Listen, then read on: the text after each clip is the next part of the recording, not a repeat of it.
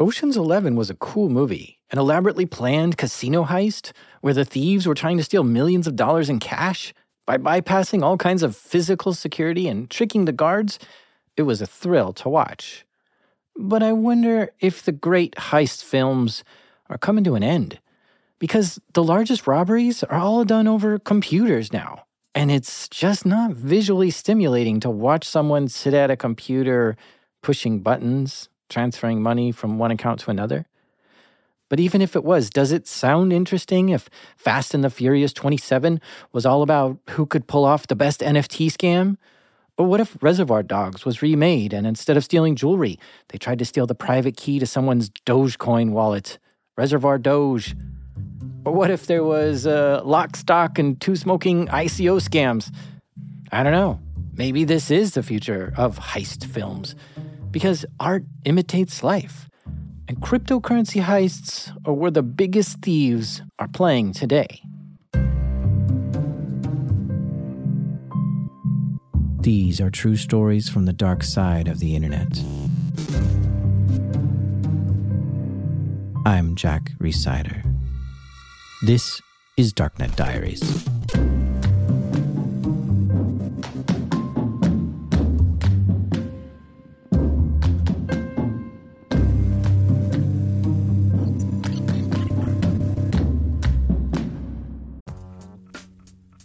This episode is sponsored by Rocket Money.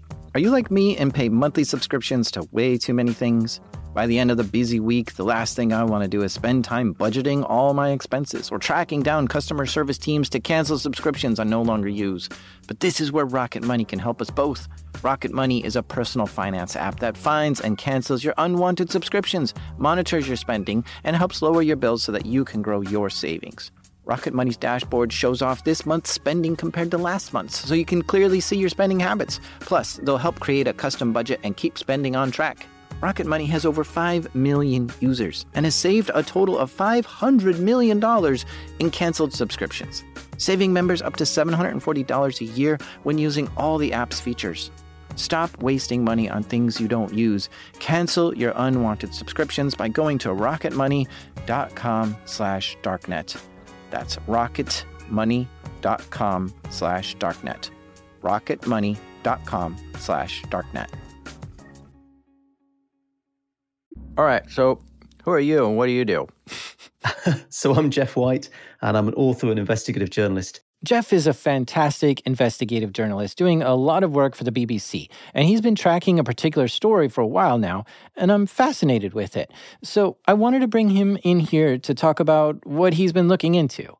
The story starts with NiceHash.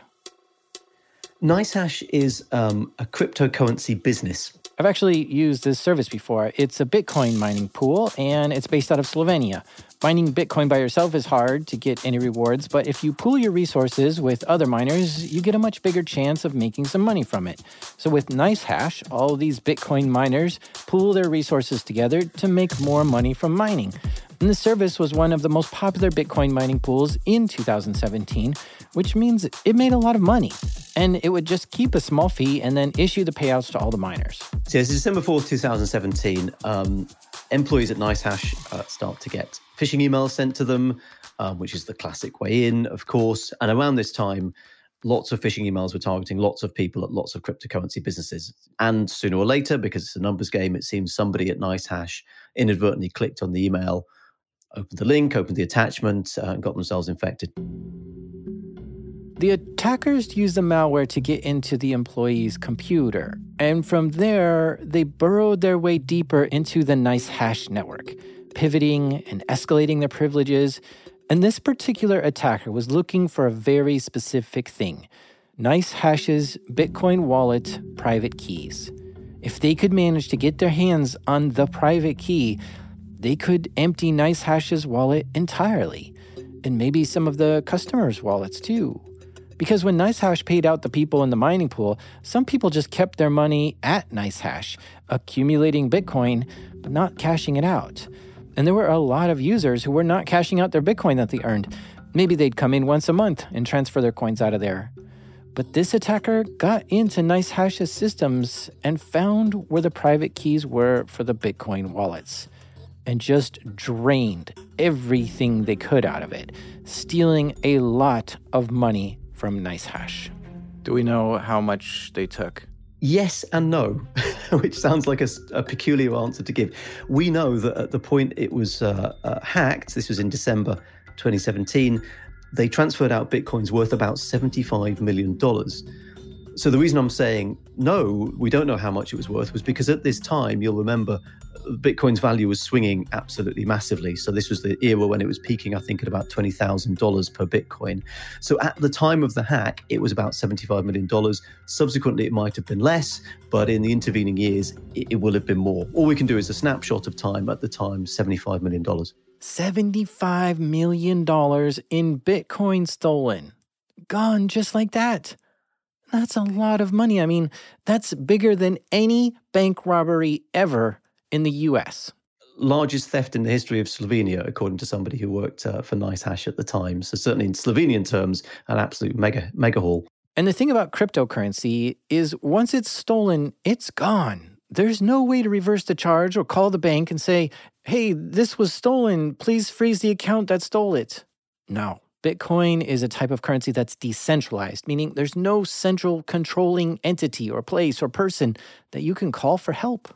So NiceHash starts investigating. They're obviously trying to trace down the money. Obviously, NiceHash is full of very clever people who do cryptocurrency all the time. So part of their effort is to try and trace where the cryptocurrency is going, to try and keep track of it. And as a lot of your listeners will be very familiar with, there's now a game of cat and mouse. So the hackers start to move the transactions through, move the money through different cryptocurrency wallets, possibly into different types of cryptocurrencies, so swapping it from Bitcoin into other cryptocurrencies. And the investigators at NiceHash initially are pursuing it and trying to keep track of it and trying to keep track of where this money goes, which gets increasingly more complicated the more efforts the hackers make to move it around. Sooner or later, this crosses the radar, it seems, of US investigators, almost certainly the FBI, who get involved and start trying to do that tracing effort as well, because pretty soon the US government and the FBI have a sense of who's behind this hack and how serious it might actually be. Do you have any understanding of why the FBI would be investigating a Slovenia company? Yes, the FBI are constantly on the lookout for leads on investigations that they're running. So the FBI have, for a long period of time, been tracking various sort of cybercrime gangs, and they're quite canny across the world. Whenever there's a computer hack, particularly if it's a cryptocurrency exchange attack, and the FBI have been tracking a cryptocurrency exchange gang, they will start to look at that and think, hang on, does this have any of the indicators, as if any of the likely fingerprints connecting it to an investigation we're already running? And we've seen this before in the case of the attack on Sony Pictures Entertainment back in 2015. Subsequent to that, another attack by the same gang on Bangladesh Bank, the central bank of Bangladesh. The FBI start looking at that and thinking, hang on, we're seeing some commonality. So the FBI are constantly scanning around the world, aware that the hackers that they're chasing can be operating in almost any country around the world, and trying to connect the dots between fresh attacks, fresh cyber attacks, and ones that the FBI has already got on its radar to see if it can lump in that attack with another attack and potentially charge the same gang with both. Mm-hmm. And so with this, and now the FBI is investigating, did they ever discover who stole this $75 million? Well, according to the FBI, this was the work of the Lazarus Group, who believed to be working on behalf of the North Korean government. This is North Korean state hackers who are going around the world and in a lot of cases trying to get their hands on as much cash, as much foreign currency certainly as possible, so they can transfer it back either to North Korea directly or for the use of North Korea in other foreign countries. So these are the kind of jigsaw pieces that the FBI is starting to put together.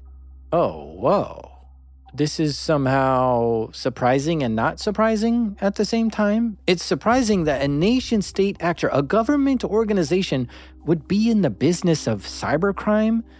But it's not surprising because the North Korean government is just weird. I mean, they're really, really weird. But this is also surprising because this is the first time North Korea has ever stolen cryptocurrency before. And specifically, they broke in and stole Bitcoin from a company in Slovenia. Where the heck did they learn how to do this from? They'd been experimenting with cryptocurrency. So you've got to think back slightly earlier than this attack. This is December 2017. May 2017, of course, was the WannaCry cyber attack, the ransomware attack that hit multiple countries around the world, hundreds of thousands of devices infected and so on. Classic ransomware attack, but spread through this incredible sort of auto-spreading and auto-detonating technology. And what's interesting about that from a cryptocurrency point of view, because the WannaCry attack was also attributed to the Lazarus Group, was that in the wake of the WannaCry attack, there was obviously this question around how the ransom payments, which were obviously in cryptocurrency, in Bitcoin in this case, how those ransomware payments would be sort of gathered together and distributed and laundered. They didn't make a huge amount of money out of WannaCry. I think it barely topped $1 million, which is sort of almost laughable among ransomware gangs' profit margins. But the interesting thing about WannaCry was the efforts that the hackers made to launder the money. You could see, because obviously cryptocurrency transactions are transparent and available on the blockchain, you could see in the months after WannaCry the money being moved around, moved through different wallets, tumbled, as the terminology says, into different wallets, and eventually disappearing into one cryptocurrency exchange, never to be seen, or at least never to be traced again. So you're right, North Korea hadn't really done a huge amount of cryptocurrency theft, bare cryptocurrency theft, but they definitely experimented with moving cryptocurrency around and laundering it. And in hindsight, maybe the WannaCry cyber attack, part of the motivation was to get the hang of, if indeed it was North Korea behind it, getting the hang of laundering cryptocurrency so that they could then go on to do hacks like the one on NiceHash in December. Oh boy, this does not bode well. If North Korea learned how to launder Bitcoin from WannaCry, and they're already equipped to carry out hacking campaigns, and they use these offensive techniques to get in and steal $75 million from NiceHash, this win for them could mean North Korea is going to go full throttle and start attacking all cryptocurrency companies looking for big licks. Because North Korea has been robbing banks for years at this point. In fact, Jeff came on the show before to tell us about the time when North Korea robbed the Bangladesh bank. That's episode 72. But when you rob a bank, it's a lot harder to launder the money versus when you steal some crypto. Crypto is private and anonymous by design. It's much easier to move the crypto around and hide behind the wallets. Like, for instance, if this money was stolen from a bank, there would be an immediate sense of urgency to get that money out. It might have been transferred to another bank, and then they'd have to deploy a whole network of money mules to try to quickly cash out all the money they stole. But when you steal Bitcoin, there's no sense of urgency. You can just let it sit there until you're ready to cash it out. Nobody can touch it or freeze it on you. And the scary thing is that North Korea needs money badly and isn't afraid to commit heists and robberies to just steal as much as they can. So as they learned about crypto, this must have been seen as a great opportunity for them. Absolutely, yes. The trajectory really of the North Korean Lazarus Group, according to both US investigators and the United Nations, who keep an eye on North Korea and its activities, the direction of travel for its hackers, I think, really has been cryptocurrency. In the years following the NiceHash attack and the WannaCry ransomware attack, there was just this sort of proliferation of loads and loads of different tactics of targeting people and loads of different methodologies for doing it. Many crypto companies reported they received phishing attacks since 2018 onward that seemed to be coming from the Lazarus Group. These are almost always emails that employees would receive to try to trick the employee to read the email, download the attachment, and open it. And these phishing emails weren't some spray and pray kind of attack where they're sending out millions of emails a day. No, these phishing emails were often very well crafted to target a specific person at a specific company, and they were well designed. One of these phishing emails targeted an employee who worked at a crypto company, and what the attackers did was they looked on LinkedIn to see who worked at that company and found an employee that they think would have access to what they wanted and would be susceptible to a phishing attack. So they crafted an email which was trying to recruit that person to come work at a different company. That just looked like the dream job, just absolute dream job, all the things you want, loads of money. Unfortunately, of course, the dream job doesn't exist. It's been made up by the computer hackers to appeal to exactly this individual because they've managed to research that person on LinkedIn and said, oh, they work for this company, work for that company, they'd probably be interested in this job. So the employee thinks, well, I'll open this job ad and see what happens and what it looks like. He read the email and was curious to learn more. It said there was more information in the attached document. He was interested and downloaded the attachment. It was a Word doc. And when he opened the Word doc, a pop-up showed up, which said, "This document is protected by GDPR regulations. Please click to accept the GDPR terms." Well, as you can imagine, this button had nothing to do with GDPR. And when he clicked OK is when the Word doc executed a script which infected that employee's machine. And with that, the North Korean hackers were in his computer hunting for the crypto wallets that company controlled. And I find this fascinating because time and time again, I've heard penetration testers do this exact same thing. They want to target a company, so they go to LinkedIn, find some people to target, and craft some phishing emails, and they get into the company that way. Social media just makes this kind of attack so much easier. The thing is, we don't know how many crypto companies were robbed by North Korea. Companies feel embarrassed when they get hacked like this. They'd lose customers if they publicly announce they've been hacked. So even when a company reports this to the authorities, those companies can still remain nameless. But what we do know is that North Korea has steadily and persistently attacked and stole cryptocurrency from companies for years. So yes, you start off with 75 million or thereabouts at NiceHash, and this sort of develops and gets bigger and bigger. At one stage, the FBI are talking about the stealing of $230 million. This is from an unnamed cryptocurrency exchange. Absolutely astonishing amount of money. $230 million stolen from one exchange? Unbelievable. And with little to no punishment, of course North Korea is going to continue on this robbery spree. Who's going to stop them? Well, the FBI investigated this $230 million heist and tried to figure out who cashed this money out. And obviously, one of the things you can do when somebody steals cryptocurrency is you can trace it, because cryptocurrency transactions are recorded on the blockchain, and anybody can go to the blockchain and look at where they go. And this is the game now. Investigators, law enforcement, and private companies are constantly on the case when these hacks happen, trying to work out where the money goes. And what they're hoping is they can chase it to somewhere that's legitimate, or at least they can chase the money into a cryptocurrency exchange that will answer the phone to law enforcement. So law enforcement see these transactions through the blockchain, they go, aha, they're now putting it into this cryptocurrency exchange. We've got a number for them. Let's give them a bell and see if we can get them to stop the money. Now, obviously, not all cryptocurrency exchanges are going to do that, but some of them, quite a lot of them actually, do want to answer the phone to law enforcement. They don't want to be part of criminality, so you can call them up. And they managed to trace the money to a particular cryptocurrency exchange. And what was good about this exchange was they'd implemented what are called know your customer controls. So this is, you'll have been through it. I'm sure lots of your listeners have been through it. You're trying to set up a bank account. They want you to hand over ID. Increasingly with cryptocurrency exchanges, the legitimate ones, they're doing the same thing. If you set up an account at one of these places, you'll probably have had to send your ID, your passport or whatever. And so one of the exchanges into which this $230 million of stolen cryptocurrency vanishes is one of these legitimate exchanges that asks for ID for customers. So the FBI think, right, we can phone these guys up, this cryptocurrency exchange, and we can ask for the ID for the customers that set up the accounts that the stolen money went into. That's a pretty good, that's going to be a good lead. So sure enough, they do. They make contact with the exchange and say, look, here's the accounts.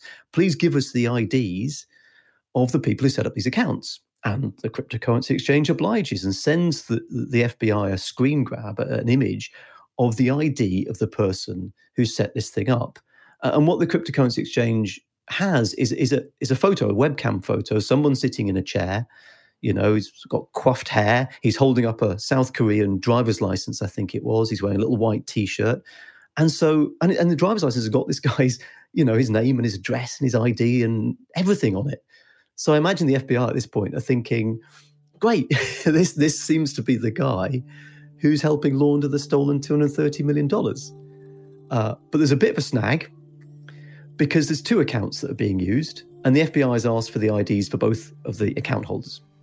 So the first ID comes, it's this South Korean guy holding up a South Korean driver's license, bada boom.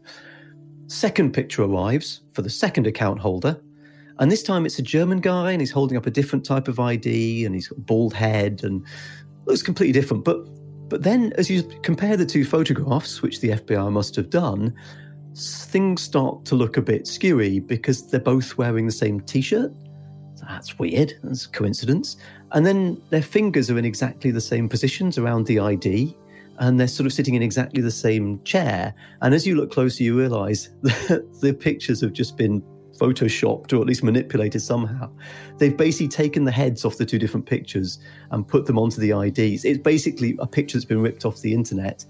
And the hackers have effectively faked the pictures on the ID, faked the pictures on the photograph, convinced the cryptocurrency exchange these are real people who want to set up an account, used that to set up the account, and washed the 230 million through it. So the FBI's dream of knocking down the door of these two chaps with their IDs on display vanished into thin air, unfortunately. Interesting. They've got fake IDs and have figured out how to cash out their stolen money without getting caught. And you might wonder, hey, there are banks in North Korea, right? Why isn't there a crypto exchange in North Korea where the Lazarus Group can just send their Bitcoin there and cash it out without having to use any fake IDs?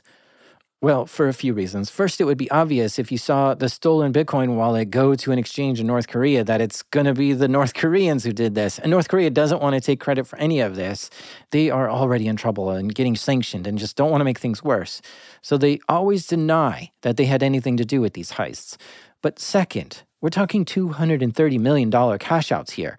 It kind of breaks my brain to think this through, but where would a North Korean crypto exchange get $230 million to give to someone who wants to cash that much out?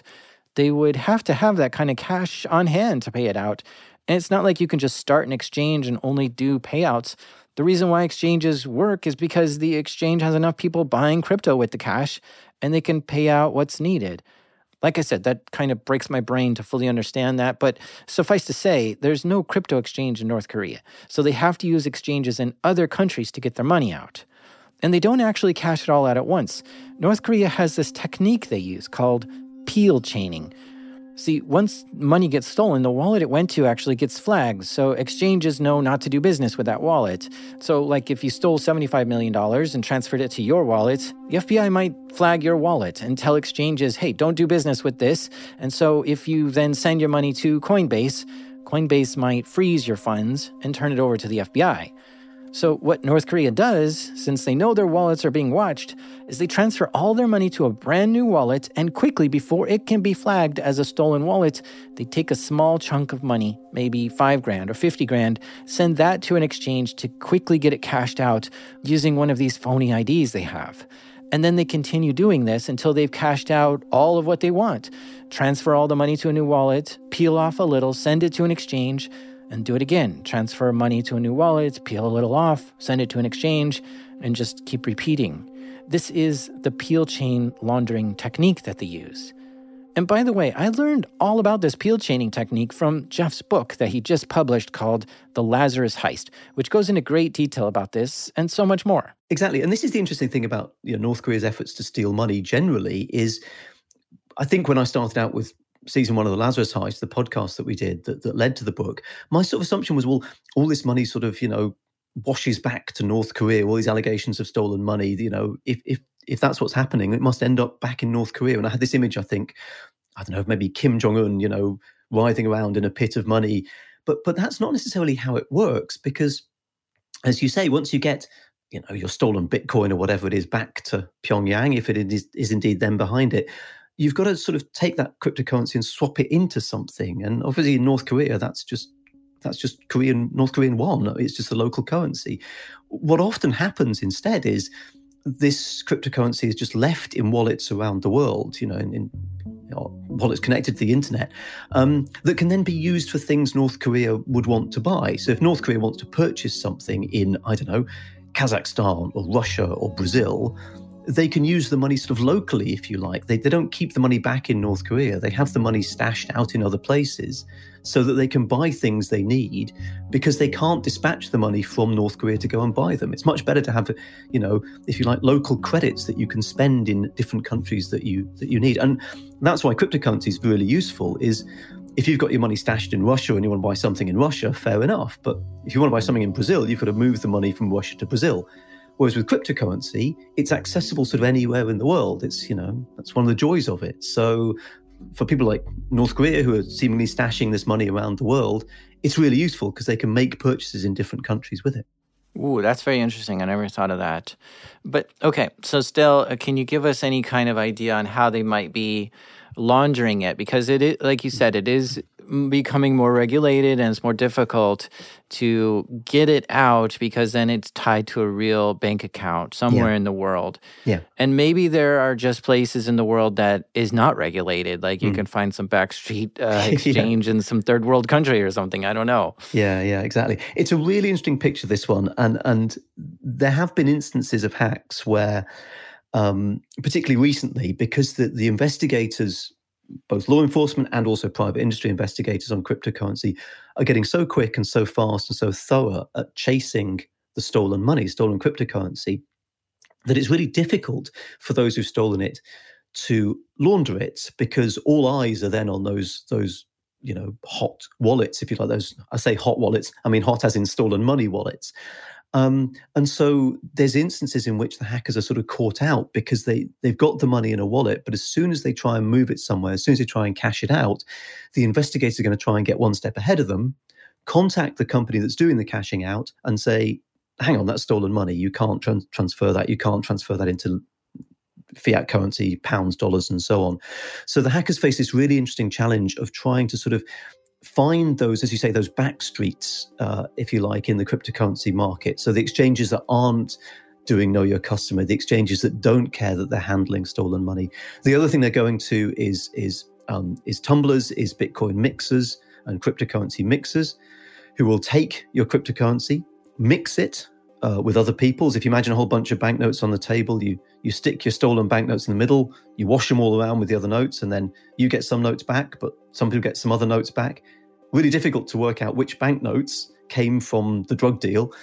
And so these mixers are effectively a cryptocurrency version of that. You stick your money in, it gets washed with some other people's, you get your money back. But it's really hard for investigators then to say, look, the money that went into that hole there is the same as the money that came out of that hole over the other side of the mixer. So that's one other thing they're doing. And the other thing is the North Koreans are allegedly, along with other cyber criminals, relying on sort of networks of people, of individuals who offer to take bits of cryptocurrency and try and cash them out, try and convert them into different types of things. The US has charged a couple of Chinese chaps with offering exactly this kind of service, probably in exchange for a fee, using little bits of cryptocurrency and changing it into real world money. In some cases, using things like iTunes gift cards, anything they can do to eke out this money. But the overall picture of this is, if you've stolen, let's say $230 million of cryptocurrency, it's just not possible in this situation, in this world right now, to suddenly swap that into $230 million of real money, of actual US dollars banknotes. You can't do that. You've got to do it slowly. You've got to eke it out. So there's a handbrake being applied to all of this. It's really interesting. All this takes a special kind of skill. You can't just Google how to launder $200 million in Bitcoin and follow some step-by-step guide. This is a dark art of sorts. Finding the cracks in the walls that should stop people from doing this and exploiting them. This means as years go on, the Lazarus Group is getting better and better at finding large piles of crypto, stealing it, and laundering it, which means they're starting to venture out into new crypto territories. Yeah, this is where it gets really weird and interesting. There's this very peculiar story that emerges about a company set up called Marine Chain. Okay, so Marine Chain was this cryptocurrency startup. I think they were working on an ICO where they wanted to raise money from investors to issue crypto coins for however much they bought in. And this company was based in Singapore, but then out of nowhere, this guy, Tony Walker, just decided to join the company. And Tony Walker's the brains behind Marine Chain. He says, look, we're going to set up this company. I know all the business side. He's got a sort of fancy slide deck that shows how much money they're going to make. They're going to be in for tens of millions of dollars off the back of this. Tony Walker starts helping this Singapore-based company launch, but he doesn't seem very focused on the business. So your chap in Singapore, Jonathan Fung Kah Kiong, starts to get a bit suspicious about this, but keeps going with this guy, Tony Walker, because it looks like it's going okay. They are getting, interest in this, and potentially they're getting investment, but gets increasingly suspicious. And then Tony Walker starts asking your Singaporean chap Jonathan Fung Kakong, to have his name on the business. The business needs to be registered in his name. And the Singaporean chap says, well, no, I'm not sure about that. That's going to cause problems. But Tony Walker's insistent on this. And then things get a bit weirder. Tony Walker's name appears on contracts, but he's not signing himself Tony Walker. He's signing himself Julian Kim. And by this point, a lot of alarm bells should be ringing because it's clear something's going wrong with this business, something very peculiar about this marine chain business. Well, Marine Chain starts getting talked about on forums and on Reddit, and someone made a comment about Marine Chain. And says, just sort of out of the blue, no, I don't think you should. I think this is a bit of a scam. And by the way, I think it's a North Korean motivated scam. And this just drops on these forums. And what's weird about this is the key comment comes on a Reddit forum from a user calling themselves Arsenal Fan 5000. Arsenal being a very famous football team in the UK, which probably needs no introduction. And so some football fan is popping up on Reddit and saying, no, you shouldn't invest in Marine Chain. I think it's a North Korean front operation. Now, what's weird about that is, at that point in time, I don't think anybody had actually clocked that. And yet this user, who's apparently some football fan on Reddit, pops up and says, I think it's North Korean. What's weird about Arsenal Fan as well is this user posts that comment and nothing else. No other discussion. It's the only comment they post on the whole forum, and then they just vanish and disappear. Turns out they're on the money. As other people start investigating, they uncover different links to North Korea from Marine Chain. And it does turn out to be a North Korean front operation. So a lot of people, I suppose, are pretty glad they didn't invest in this particular firm. Now, what's interesting about Marine Chain is it's partly thanks to being exposed by people like Arsenal Fan 5000, the company just folds. So it just vanishes and disappears. And Tony Walker, a.k.a. Julian Kim, just drops off the face of the earth, drops off the radar, at least for the moment, under those particular pseudonyms, and is never heard of again. So Marine Chain's an interesting sort of facet to this. It's a sort of North Korean attempt at an initial coin offering, an ICO, that never really lands, never really takes off. Whoa. This is a totally new type of tactic for North Korea to launch an ICO. Here's the thing. In 2018, it was quite the year for ICOs. ICO stands for Initial Coin Offering. It's kind of like a company starting a business, and to raise money to kickstart it, they sell this new type of crypto to early investors. And if the company does well, then the value of the coin goes up. And if the company does poorly, the value of the coin goes down. And 2018 was sort of a boom year for ICOs. There were lots of them springing up everywhere, and people wanted to invest in these companies. But not all these ICO projects were good. In 2018, there was a company called Goyang Blockchain Financial Co., which launched its own ICO, and they raised $60 million and then disappeared, exit scamming all their investors. So I think North Korea may have taken notice of this and tried dabbling in their own exit scam by launching what looked like a real company, but then possibly they had the intention of pulling the rug out from investors. We don't know what the real intentions were for this Tony Walker guy, but this might have been an indicator that North Korea is trying to conduct their own exit scams now. Wild. Is there any scenario where it's just maybe somebody from North Korea and not the North Korean government? Because, it's I imagine anyone who's doing it from North Korea is the North Korean government, but maybe there is a scenario where I haven't considered. It's a good point. I think broadly speaking, you have to realize in North Korea, if you have an internet connection and a laptop, it's because you have either been given it or granted access to it by the North Korean government.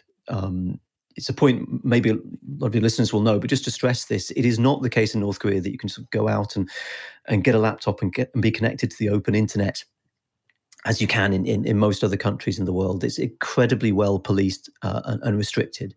So if you're talking about somebody like Tony Walker, aka Julian Kim, who sets up online, who's having Skype conversations with people, who's emailing people back and forth, who's setting up websites, that's got to be somebody in North Korea who's got an internet connection, a laptop, or possibly a North Korean who's outside the country and has got an internet connection, a laptop.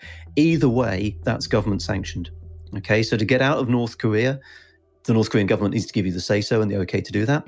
or to be in North Korea with an internet connection, a laptop, the government's got to be okay with that. So, really all roads lead back to the North Korean government. It's almost inconceivable that Marine Chain, if it is North Korean, could have been done without the say-so, the express say-so of the North Korean regime. I'm going to take a quick ad break here, but stay with us, because when we come back, North Korea set some new records.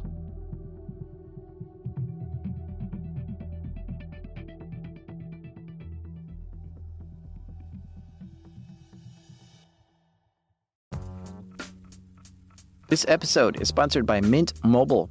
My favorite spring cleaning takeaway is the post-clean clarity you get. Wow, how have I been living like this? It's kind of like when you find out you've been paying a fortune for wireless when Mint Mobile has phone plans for $15 a month when you purchase a 3-month plan. Wow, how have I been affording this? It's time to switch to Mint Mobile and get unlimited talk, text, and data for $15 a month. Need help escaping from your overpriced wireless plans, jaw-dropping monthly bills, and unexpected overages? Mint Mobile is here to rescue you with premium wireless plans starting at $15 a month. All plans come with high-speed data and unlimited talk and text delivered on the nation's largest 5G network. Use your own phone with any Mint Mobile plan and bring your phone number along with your existing contacts. To get this new customer offer and your new 3-month unlimited wireless plan for just $15 a month, go to mintmobile.com/darknet.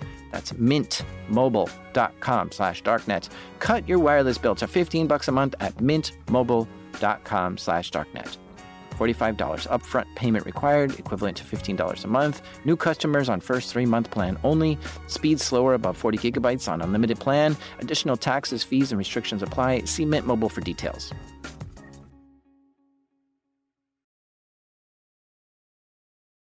So, while I was making this episode, I was doom scrolling on Twitter, and I came across this tweet, which was so remarkable that I just had to call the guy up who tweeted it to hear the story. I'm John Wu. I am head of growth at Aztec Network. Aztec is a crypto company which aims to make your cryptocurrency usage more private.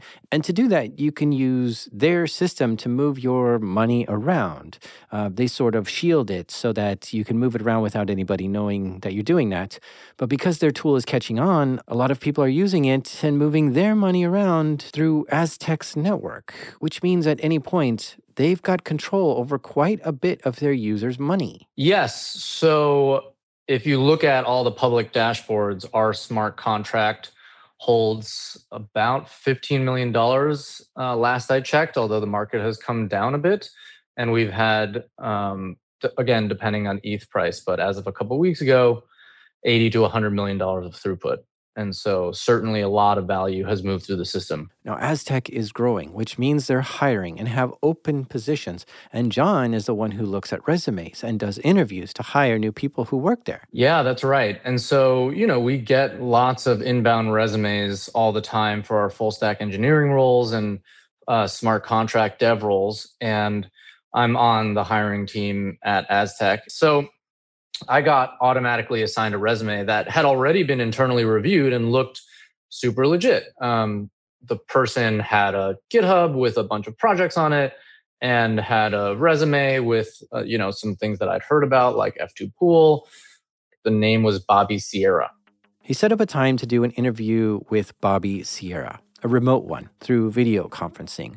John and Bobby both got on the video call. I immediately noticed that the person's camera was off and that there was a little bit of latency, but also that there was just a lot of background noise. So just a bunch of chatter in the background. Did you ask to turn the video on? I did, and he made some excuse about how he couldn't do so. And I talked to folks, not infrequently who are uncomfortable on video, but it is one of the best tools that we have for validating identity. And Bobby Sierra, again, not to be stereotypical, but it's obvious on the face that Bobby Sierra is a Western name. And this person had a heavy Korean accent. The way I was able to tell is I'm Asian too, I'm Taiwanese. I grew up in an immigrant community around New York, and some of my absolute best friends growing up were Korean. I spent a lot of time in Korean households. And I was like, this guy's obviously Korean. I've heard an accent like this and some of the mannerisms like 1,000 times. And then I kind of flat out asked him, like, where are you based? And he said, I'm based in Hong Kong. And I'm like, that's not what your resume says. Your resume says you're based in Canada. And then he did this multiple times through the call, but then he would just mute me. He would just go on mute. And then he would come back online and pretend like nothing happened. Did you ask any technical questions that he knew? Like, did he know his chops about what you wanted him to know? No, absolutely not. He didn't say almost anything coherent. He kind of just kept repeating stuff like, I'm an experienced blockchain developer. I've worked on many successful projects. I'll bring you a lot of success. And of course, like the infamous line from his cover letter was, the world will see a great result from my hands, which was just so villainous sounding as to be comical. He really couldn't answer any technical questions, couldn't even answer the basic questions of where he had worked previously. The whole thing was super bizarre. And he was just either unfazed or didn't understand when I was pointing out red flags and inconsistencies. He was clearly spoofing someone's legitimate resume and pretending to be them. Had just downloaded it from like an open resume site or a recruiting site. But it was when I was like, hey man, it says here that you worked here at F2 Pool. Tell me about F2 Pool. And if I were to recreate what he said, he literally was like, yeah, and then muted. And I was like, hey, are you there? And I would say at least a minute or 2 minutes went by, just silence on the other line. And I was like, no one does this. It doesn't matter how incompetent you are, right? Like if you think about like, there's kind of two axes I'm judging on this interview. Are you competent or incompetent? That's like the standard interview framework. Like, am I going to move you on to the next step or not? But the other one that you don't consider usually when you talk to someone is like, is this person nefarious? And it wasn't until he kind of went dark for like 2 minutes after being asked a really simple question and then came back again with this renewed purpose, like pretending like that didn't happen. Like, I want to work with you. I'm an experienced blockchain developer. I'll make you successful. That I was like, dude, something's going on here. It's a scam. It's a behavioral hack. And that's when I hung up.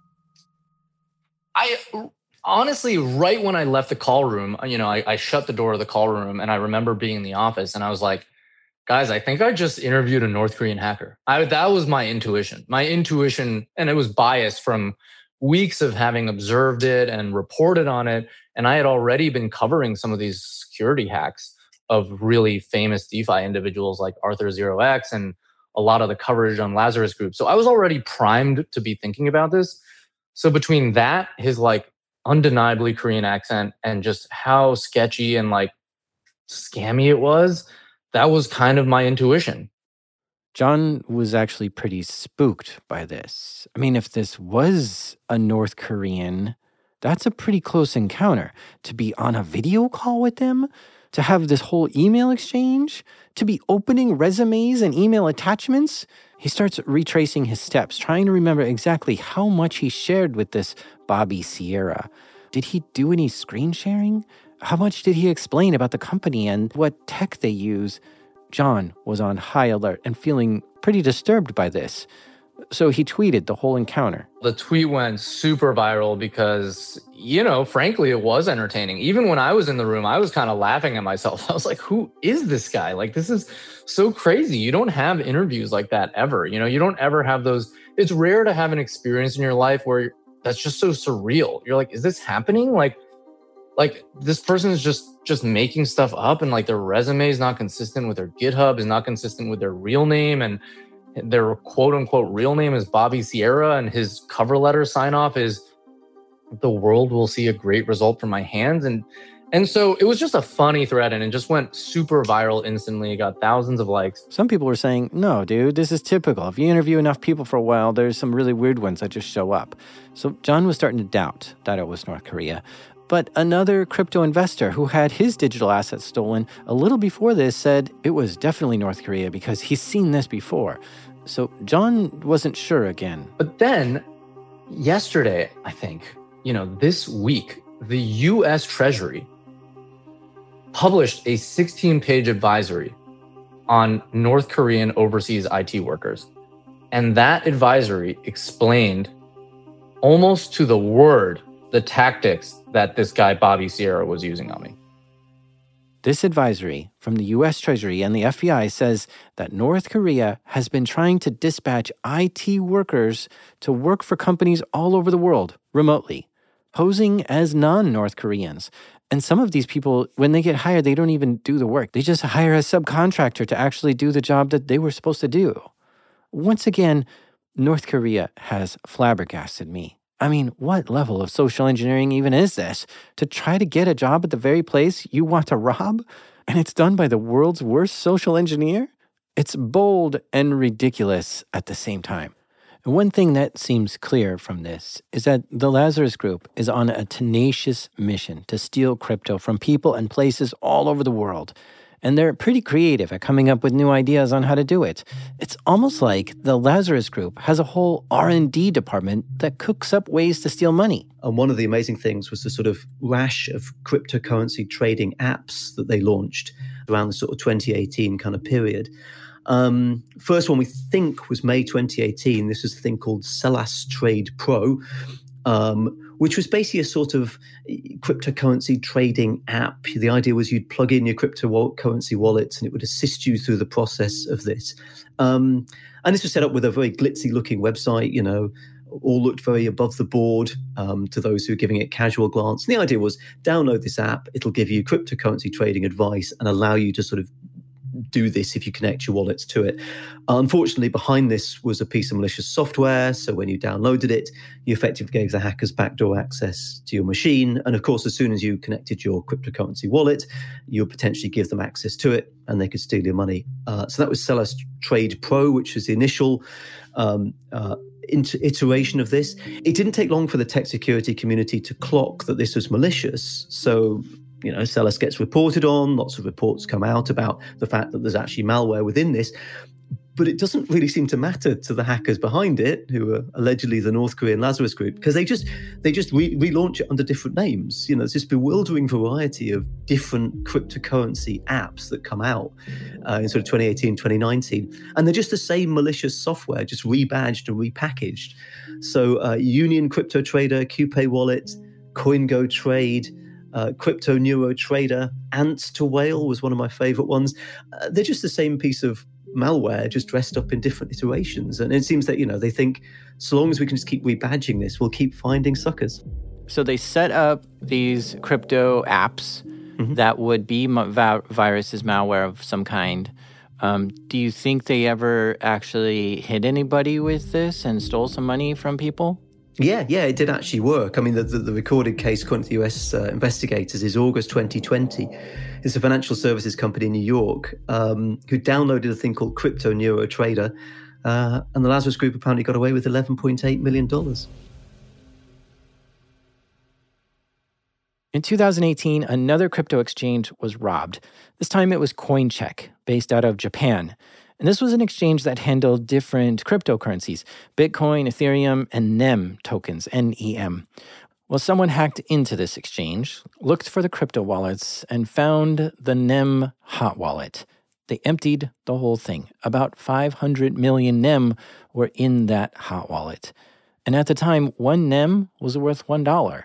So this resulted in a theft of $500 million worth of crypto, which was the largest heist ever, larger than any bank heist or crypto heist ever reported at the time. The thing about Coincheck is the attribution. It is not clear to me, and I don't think it's clear to investigators, whether this was North Korean. And one of the issues with that is the malware that apparently was used to break into Coincheck was commodity malware. So it's quite difficult from that perspective to attribute it. You know, you can't sort of say, well, this was particular malware that we've only seen used in these particular attacks by these particular groups. I think that was one of the issues around it. There was some talk in the media about this being the work of North Korea. Certainly, it's a cryptocurrency attack. It's in the Asian area. You know, that sort of maybe points to Lazarus Group. But beyond that, for me anyway, you need a few extra bits of evidence. As I say, the malware didn't really point to it. And then there was the whole laundering procedure and the cashing out procedure for this. So some of those NEM coins that were stolen from Coincheck eventually ended up being sold as cryptocurrency assets on dark websites where they were sort of offered at a discount. Didn't quite look like some of the other laundering cash out operations that have been attributed to Lazarus Group.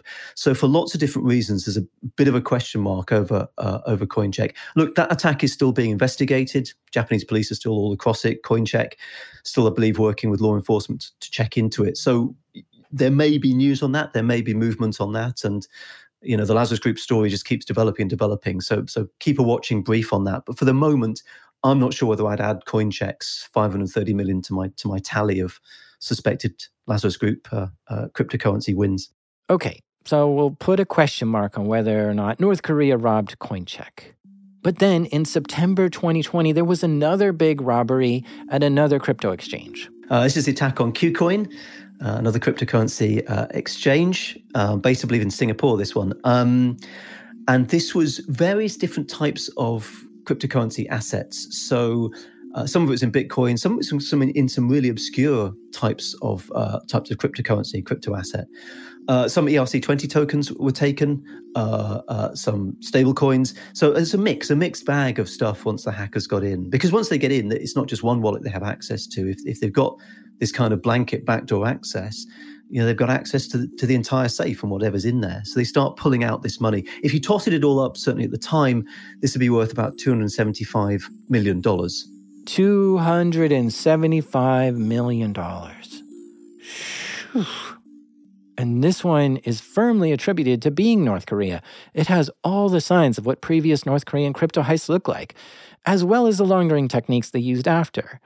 Now, as if that wasn't enough, March 2022, we saw a new record for the largest cyber heist ever. This time was on the Ronin network. The Ronin network is... well, it's hard to describe. There's this NFT game called Axie Infinity, which is like one of the first NFT games out there, and it's also one of the most popular. And to play it, you need to deposit your money into this Ronin network. So there's a lot of money tied up in this bridge network. The Ronin bridge in the middle is the conduit, and like any conduit for money, particularly these new types of money, these new crypto assets, it's a target for the hackers. They seem to have discovered some vulnerability here. They were able to take over different nodes in the Ronin bridge and steal what was valued at the time as $625 million, which I just think we need to take a step back. And I mean, that is, I think, I'm going to go out on a limb here, and I've been trying to get people to call me out on this, but I think it's, from what I can remember, that is the largest single amount of money stolen in a single hack of all time, I think. He's right. $600 million is the largest heist ever. It beats the biggest bank robberies, the biggest exit scams, even the biggest crypto heists. And yeah, many security researchers have attributed this attack to be the work of the Lazarus Group, once again. And if we add all this up, it brings the crypto heists alone to somewhere around $2 billion. And that's not even adding up all the bank robberies they've done. $2 billion stolen by North Korea. All this is happening. It's confidently being blamed on North Korea. Has North Korea taken credit for any of this and said, yeah, we did do that? Or what's their stance here? No, North Korea has denied any connections to any of these hacks at all. The sort of official publication in North Korea, which is sort of as close as you get really to a government spokesman, certainly that I know of, has said that these are effectively smears by the US government and its allies trying to besmirch the good name of North Korea. So no, they've denied all of it.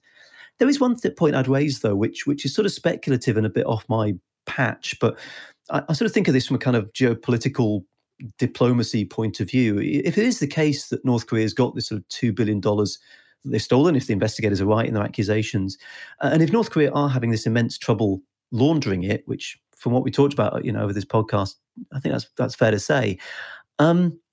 There's money sort of sitting out there that if North Korea one day confessed to it, if it is indeed them, they could sort of maybe offer to, I don't know, repatriate it. And at this stage, it'd be worth even more potentially than when they stole it.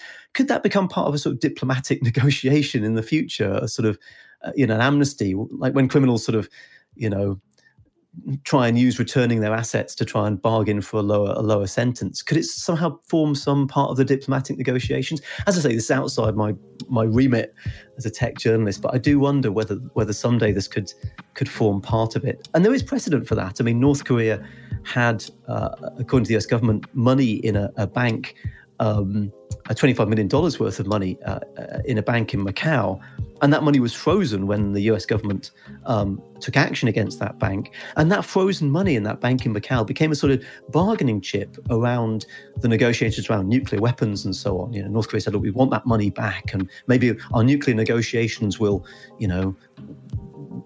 be affected by whether you give us that money back. In the end, by the way, they got the 25 million back and kept testing nukes and testing missiles. So I guess North Korea won that poker game in the end. But could this stolen cryptocurrency money, this $2 billion, form part of some negotiation or diplomatic solution in the future? I don't know. I'm going out on a limb there, but I think it's an interesting question to consider. Now, if you recall, the U.S. has indicted a North Korean named Park Jin-hyuk for the attacks on Sony and the Bangladesh Bank. But since then, the U.S. has indicted more people involved with these cyber heists. Yes, there have been multiple indictments around the crypto heists. So there were the two Chinese individuals that I talked about earlier who were accused of helping North Korea launder stolen cryptocurrency through bank accounts in China and also through iTunes gift cards, bizarrely. Also, in addition to Park Jin-hyuk, the individual who was indicted in September 2018 for Sony, WannaCry and the Bangladesh bank heist, the US have now added accusations against two other people, and they are John Chang-hyuk and Kim Il, who, call back to earlier in the episode, the US says is the real name of Tony Walker and Julian Kim, the man who was responsible for setting up Marine Chain. So according to the US government, Tony Walker and Julian Kim, this chap who was, going on Skype and asking people to kind of help invest in this weird boat coin, marine shipping cryptocurrency thing, was actually Kim Il, an operative of the North Korean government. So again, you can go on the FBI Cyber's Most Wanted list and take a look at all the pictures of Kim, Park and John and take a look at them. I wonder, will it ever stop? This seems to be working very well for North Korea, so I don't see any reason why they would stop. Are they just going to keep on stealing from people forever? North Korea is trapped in this loop, right? They desperately want to stay at the international table. They want to negotiate with the United States. How does a country of 25 million people that's desperately poor, like Burkina Faso saying they want a meeting with Joe Biden? Why on earth would he meet with Burkina Faso? Well, if Burkina Faso had a nuclear weapon, well, then you'd meet with Burkina Faso. That's the argument. So North Korea our only way in to power is nukes. And that's the decision they've made. Nukes means they get hit with sanctions, means they have no money. But they need money to keep the nukes going. So how do you get the money? Well, then you steal it.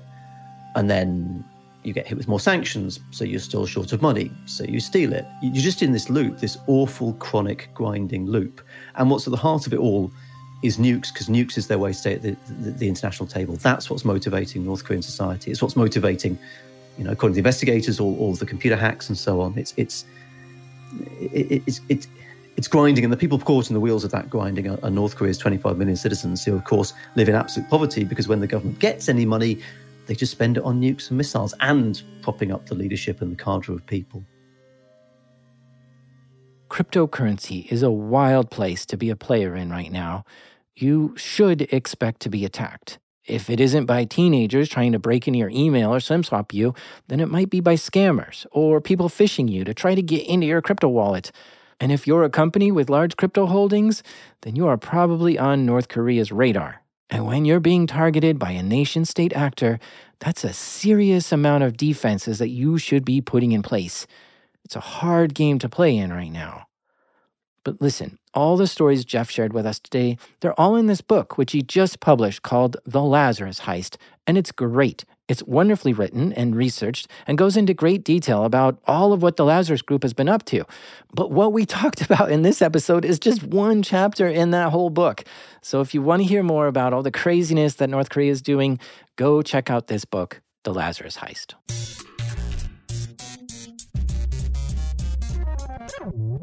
A big thank you to Jeff White for coming on the show and telling us about the stories he's been investigating. And I recommend his book, The Lazarus Heist. I have an affiliate link for it in the show notes. This is also the second time I've had Jeff on the show. So if you want to hear another episode with him, go back to episode 72 called The Bangladesh Bank Heist. Or even go back to episode 71 where I interview a North Korean refugee to talk about the information monopoly that the government has on North Korea. This show is made by me, the brave little CPU, Jack Rhysider.